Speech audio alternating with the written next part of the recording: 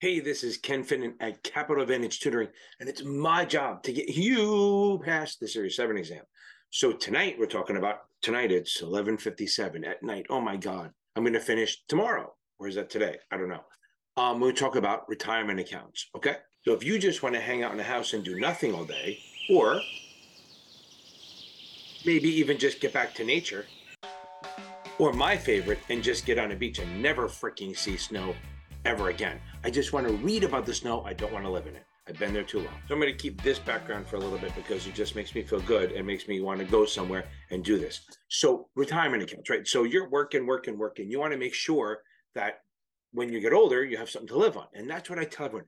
Everyone who's young is 21, 22, dump the freaking money. I mean, even if you just do a basic 10% return, which is about average, even a little less, if you start at 21, 22, dumping 5 or 6 grand into an IRA, a Roth IRA, even better, which I have videos on, imagine, you understand, if you put 5 grand into an account when you're 21, if you never touch it again, but you leave it invested in the market and it earns around 10% a year, that's about the average for a while. That's crooked again. Always is. Must be my head is crooked. That will be hundreds. I mean, four, five, $600,000 by the time you're 70. I know that 70 seems a long time, but imagine dropping 6 grand into an account right now at 21, 22, and then investing it and then leaving it there. Imagine a Roth. You wouldn't pay any taxes on it either without doing another thing, not contributing, not doing it again. You're talking 5, 6, 700 grand for doing nothing with just being smart now. Okay. So let's get into the whole retirement thing. So qualified retirement accounts are, again, geez, it's like I am just a crooked man. Oh, let me go. There's qualified and non-qualified. So qualified retirement accounts are covered by ERISA.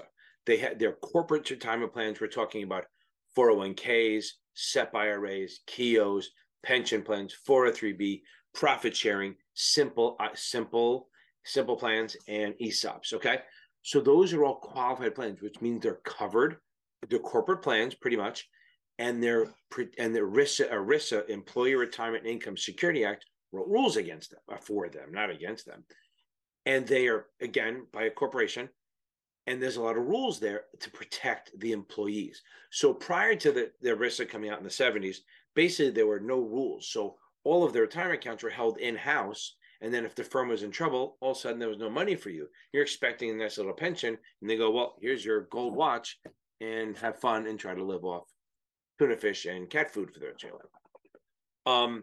So ERISA writes the rules for retirement, for these retirement qualified plans, but the IRS and the Department of Labor enforce. So they make sure that you're doing the right thing, you put enough money aside, and all that stuff. So let's get into it a little bit. Okay, so if it's ERISA qualified, that means it's sponsored by a corporation. There's certain things it can't do. It can't discriminate, which means if you give it to one employee full time, I have to look to see if the 21. It used to be 21. I think it's changing, but not testable. So you have to, if you give it to one person, you have to give it to you have to at least offer it to everyone that works for you. Okay. You don't have to do a retirement plans, but if you do a qualified plan, because as an employer, you get certain deductions for doing this. If you set up a qualified plan, you can't discriminate. So anyone who's full-time or at least works 1,000 hours a year and over 21, the age thing will come back on. I'll figure out at some point, but it'll be on the video. So it's stuck. But as of right now, there's probably not going to be heavily testable. The big thing is you cannot discriminate. Now, there's two types. There's defined contribution and defined benefit. So I like to think of a defined contribution as I know what's going in. Okay. I know how much money is going into the account. I say I'm going to contribute 5 grand, or the company's going to contribute to it, and I know it's going in, but and it's going to be invested, and I don't know what it's going to be on the back end. I don't know what the growth is going to be. Like I said, you put in 5 grand when you're 21, it could be 5, 6, 7, 800 grand when you're older. We don't know, but you're defining what you're contributing. You don't know what the back end is. Okay, that's a defined contribution. In a way, 401k, SEPs, KIOs, 403bs, profit sharing, simples, ESOPs are all defined contribution. You know it's going in. A defined benefit is you know what you're getting. So my wife's grandfather, he worked for Kohler, and he worked there for 30 years. And then when he retired, they said, okay, here's your paycheck. Okay, we're going to pay you this every month until you die. So he didn't know what they were putting in for them, but he knew when he retired, he would go out. Okay, when he retired, he would get paid for life. They're defining what he's getting. Better example. My buddy is an iron worker. He's been there 12 years now. He was on the stock exchange with me, and we all had 401ks and stuff like that. But what happens, they tell him, okay, every year that you work for the ironworking union, every year that you work, when you retire, we will pay you $200 a month. So after 20 years, they'll pay you $4,000 a month for the rest of his life. He does not care what they're putting in for him now. It's not defined by him. He doesn't care. The benefit is defined. The back end, what he gets on the way out, that's what's defined. Okay. Oh, that breeze feels good. The breeze feels good. Okay. Now, I like when I do the wrong side because it's all mirrored. So that's the defined contribution. You know what's going in. You don't know what's coming out. Defined benefit. You don't know what's going in, but you do know what it's going to be when you leave. I'm going to do a lot less videos on this because I do want to put it in the podcast. And check that out. Blue Collar Finance on a podcast. Hey, Google, play the last episode of Blue Collar Finance. We'll see what happens. Because sometimes if you have Hey Google, it'll start playing the podcast. I have a lot of Series 7 stuff. See, my phone did it. I have a lot of Series 7 stuff, and I have some SIE stuff. Look at that. It's starting to play. Okay, so a couple more things about qualified stuff. Okay, I went on the defined contribution, defined benefit.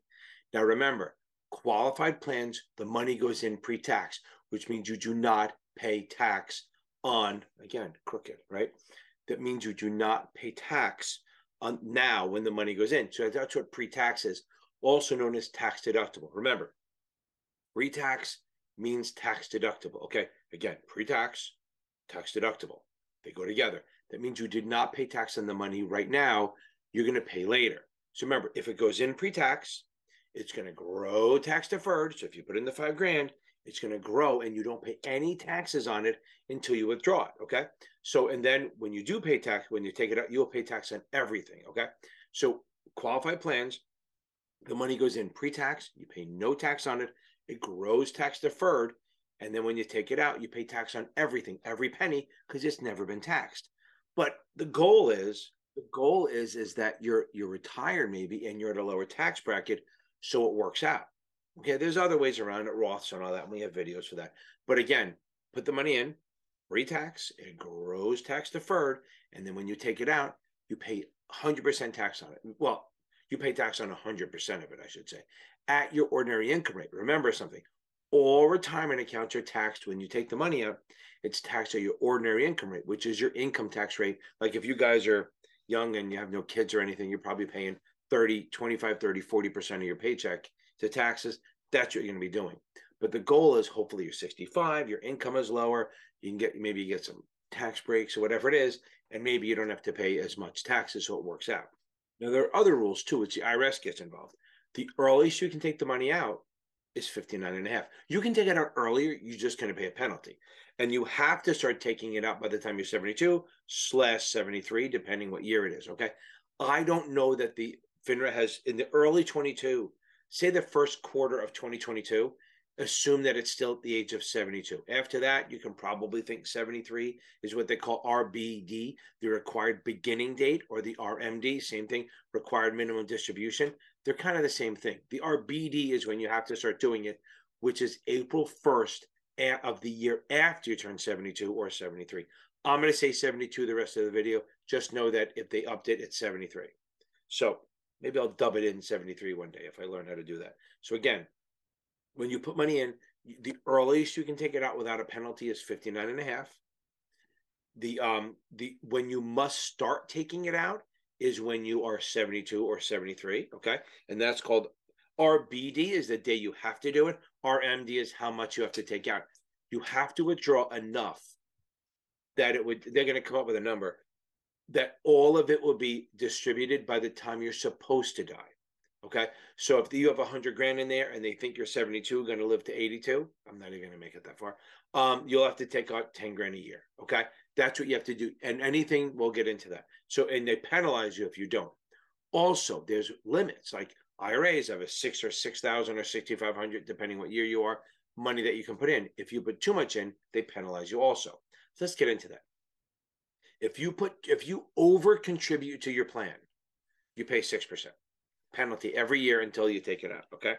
If you pull out early, you pay a penalty in everything. Just think about it. If you pull out early, we're gonna have a problem, right? So pulling out early before 59 and a half is a 10% penalty, or a really mad, never mind. Okay. Now, also, if you don't take it out in time at 72, they check you 50%. Okay, that's changing in 2024, but right now, if you don't take out enough money when you're supposed to on your RMD, you are going to pay a penalty of 50%. Okay. Now remember something.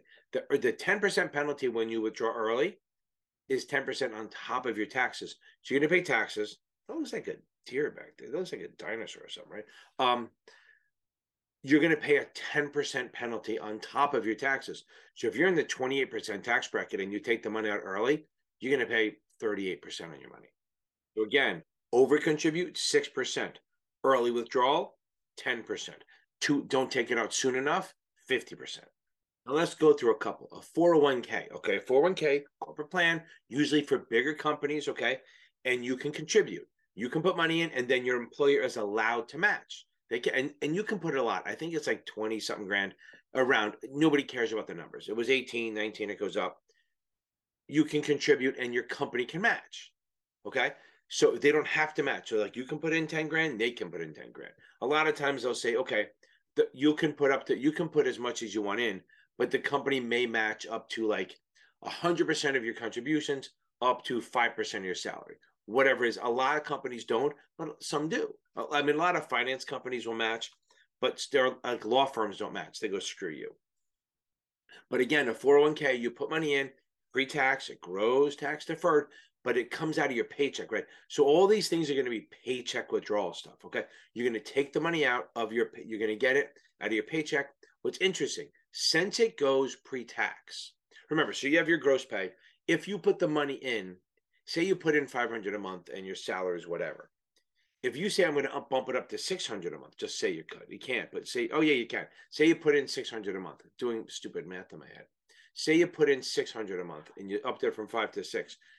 Because it's pre-tax, actually your paycheck going to go down by like $70, $80. Because remember, that money is coming out before all your taxes, so you're paying less taxes. So again, you put money in a 401k, they can match or not. They don't have to. It grows tax deferred. And then when you take it out, you pay tax on everything. Each year you take it out, you're going to pay ordinary income, just like I said before. Building on that, when you put your money into the 401k, you can't just buy stocks with it. They have a list of mutual funds and ETF. I think you can do ETFs now, but it doesn't matter. You can invest in plans, okay, mutual funds. You can actually even sometimes have it, where it's automated, like we're going to have a lifestyle where when you're younger, it's riskier. And when you get older, it gets more and more, less and less. Now, what's interesting, and I should have mentioned this before, part of the qualification means that the company does not hold on to your money. Remember I said before the 70s, they could hold on to your money and if they were in trouble, you got screwed. Well, here, your money is going to be held with a separate custodian. That's why a lot of you, if you don't work for Fidelity or Vanguard, you'll see that your retirement account is through Fidelity or Vanguard or T. Rowe, and it's through them because they're a qualified custodian. So this way, if your company goes bankrupt, your money's still safe. If you, again, 401k, you put it in, it's going to be through whoever. You're going to get a list of mutual funds that you can buy and you can invest in them and you don't pay sales charges. So that kind of negates that problem. They have a thing called iShares. Mutual funds have iShares that are specifically for pension plans and big companies to invest with them. And there's a lot of companies are just kind of going to them, the mutual funds. So you put the money in, it grows tax deferred, and then you take it out. You can control where it goes. Now, again, if you would pull it out early, penalty, okay, she'll never talk to you again.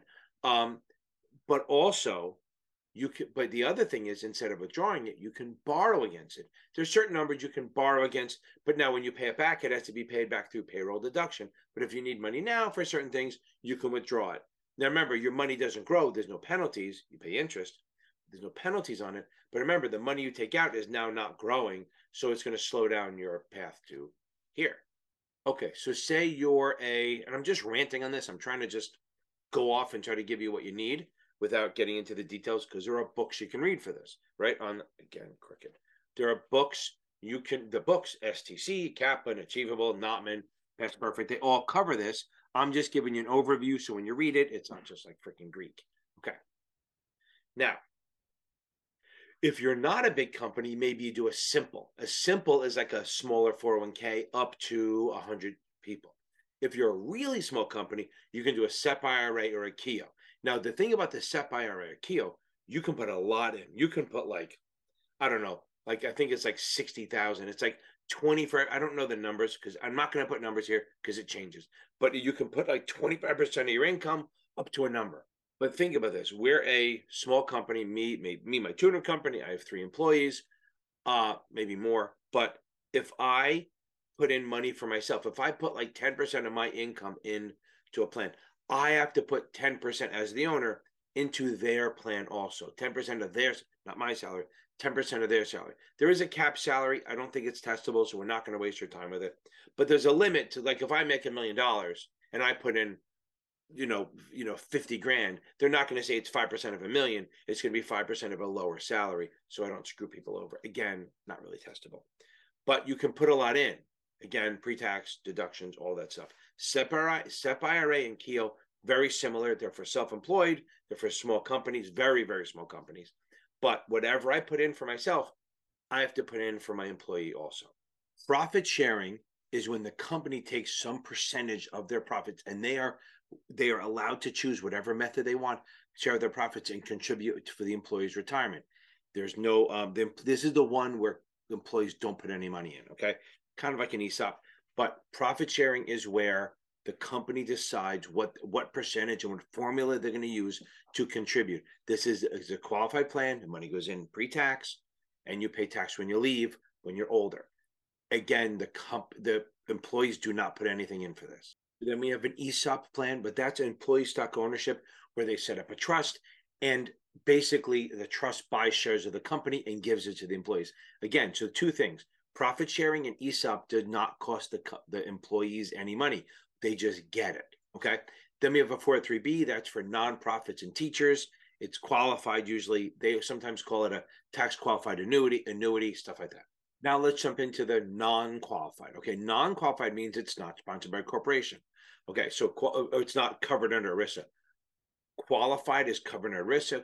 Corporation sponsors it, sets it up, all that stuff. Non-qualified is not. So, like, I'm going to start with a variable annuity. I'm not going to talk about it. I have a video here I'm going to put up right here. That's the variable annuity video. Go watch that, and you're going to be good. Jumping on, let's keep moving. Now, a deferred comp. I put it in the non-qualified side, but it can be in both. Okay, they can set it up. There's a lot of rules that they can set up and do whatever they want. Now, deferred comp, they can, again, set it up as qualifying or non-qualifying. But either way, the money gets taken out of the employee's paycheck and put in for a later date. Okay, if it's non-qualified, here's the problem. So you take the paycheck, some of your pay, you defer it to later. They can take it out later. Usually it's deferred to retirement. But I've seen somewhere, and it worked, where they do the old deferred comp. They take a portion of your bonus and hide it for 3 years, and then you get it back then. It's got golden handcuffs, right? So if you, like, when I was at one firm, if anyone got over a bonus over 100 grand, a third of it went into this plan. I don't know if it's exactly the same, but it's the idea. And you didn't get it for 3 years. So if you left, you lost it. And that's what happens with deferred comp. They can set it up where you can get it, or they set it up where if you leave early, you don't get it. If you leave before retirement, you lose that money. So there's 2 choices. They can have it, and if you leave early, you don't get it. Or if you leave, you get a lump sum, which means you have to pay taxes on that, which sucks. Okay, but again, you're getting a check. It's better than never getting it. So that's the thing with deferred comp and non-qualified plan. It's held at the company. So the company, if the company goes bankrupt, you lose your money. It's subject to the creditors. If you leave early, you may lose it. So the example I always talk about is I had one of my students, and trust me, he's fine. He has 3 freaking houses in Miami. This isn't Miami, but I'm going to say it is. And what happened was in the 80s, he put a deferred comp, non-qualified plan. He's putting money in the 80s. And right around 2006, he had about, I think he said $6.4 million in the account. Again, crooked shit. My ear must be lower than the other one. Who knows? He had $6.4 million in his account. It was at Lehman. lost every penny. He actually was in court until 2020, 2021, trying to, I guess it was 2000, end of 2020. The court said, no, it's their creditors. They lost all of it. He lost everything. Yes, he's fine. He has, like I said, he has a lot of money, but he did lose $6 million because when that money is, and that reminded me, and it made me a good story for this, right? So that money is held by the company. And he even said if they had just sent it to Fidelity, it would have been fine. But it didn't. It went right. It was at Lehman. They went bankrupt. He lost all his money. Let's talk about, I can throw out a Roth versus IRA. We'll put that up here. I talk about that. I have another video. I'll put it up here. We have a 457 plan. That's for governments or nonprofits. And the good thing, and that's a non-qualified plan. So they don't have to follow ERISA. You can actually take your money out early out of a 457. So let's make a high level recap. Okay. Qualified, sponsored by ERISA. You can't discriminate, all that stuff. It goes in pre-tax. It grows tax deferred. You pay taxes on everything when you take it out at ordinary income. Non-qualified, sometimes the money goes in after tax, grows tax deferred, and then you only pay tax on the growth portion. Okay. So again, that's not always the case, but that's if it's a non-deductible. So non-qualified usually means non-deductible, but kind of open your head up that they could be trying to trick you sometimes. Qualified, pre-tax, you pay tax on everything when you take it out. Non-qualified plans like the annuity, which I have the video that I showed, you put it in after tax, it grows tax deferred, and then you take it out after 59 and a half totally, and you only pay tax on the growth portion. Now, also non-qualified plans, when the money comes out, it comes out what they call LIFO, which is last in, first out. So if I put in 20 grand here and it grows to 100 and I start taking the money out, I start at the 100 and work my way back. So the first 80 I take out will be considered income and I pay tax on that at ordinary income. And if it's in the last 20 will be a return of principal, I don't pay taxes on it. Guys, I hope I helped you a little bit. Again, high level, quick and dirty. Oh, I should call it that. I'll call it my retirement rant. Quick and dirty, just talking about retirement so you get an overview. Please read. Don't rely on videos. None of these videos are a replacement for reading. I promise you. Guys, go wash your hands. Check me out every Tuesday and Thursday, 8:30 p.m. on live. Also, I got a new membership thing. You won't see this, but go check it out. Every week I do options. Just go on the membership. There's a membership Zoom class. You'll see the price. And every Sunday night we're gonna do option classes. Boom. Love it. Talk to you all later. Wash your hands.